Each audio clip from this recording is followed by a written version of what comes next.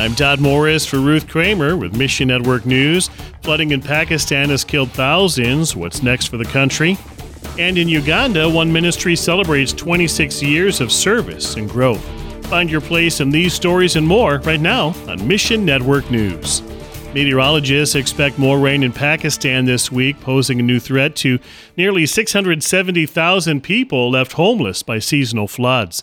Pakistan received nearly 200% more rain than average this summer.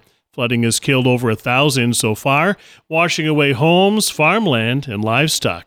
Believers who partner with Keys for Kids Ministries are pressing on. Keys for Kids, Greg Yoder. It's not stopping our partners. In fact, we got pictures and video, etc., of our partners actually in the studio working on the audio portion of the Urdu project. Together with FMI, Keys for Kids is helping church planners in Pakistan reach entire families for Christ.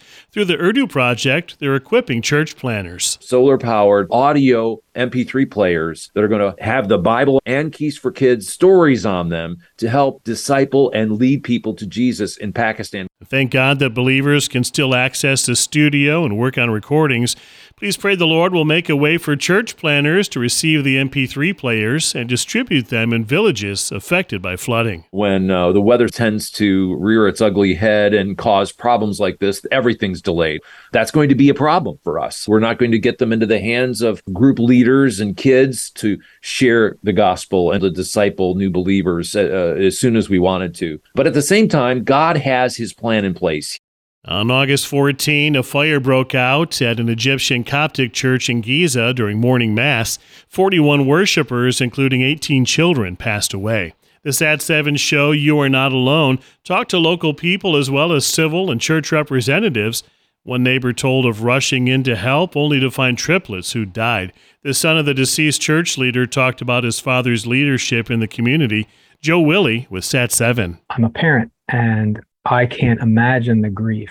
There were triplets, but all three died in the fire. And so the darkened days, I can't imagine. That's, again, really the importance of these programs, to not have a pat answer, but to offer hope. Sat7 aired a special about the fire called In the Midst of Darkness. It talked to experts who help people deal with grief, and it looked into the history of informally constructed churches in Egypt. There were experts speaking about fire codes and also fire safety for homes in Egypt. So that was, in a sense, a real public service announcement. Please ask God to comfort the Egyptian Christian community after this tragedy and pray their faith would reveal Jesus. And AMG International is celebrating 26 years of ministry in Uganda.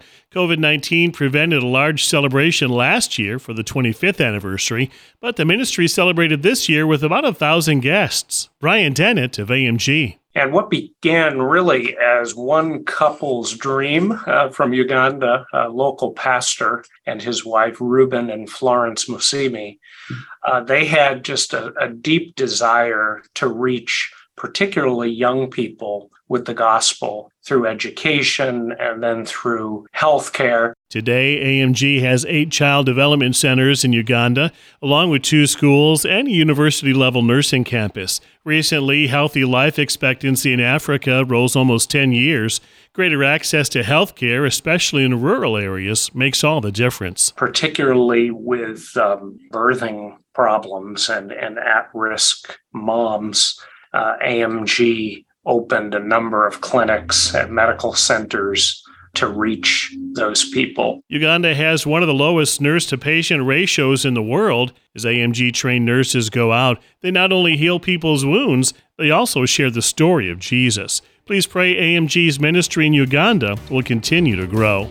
Mission Network News is a listener-supported service of One Way Ministries. You can join us here and on social media. Together, the Great Commission happens. Look for the links at missionnews.org. I'm Todd Morris.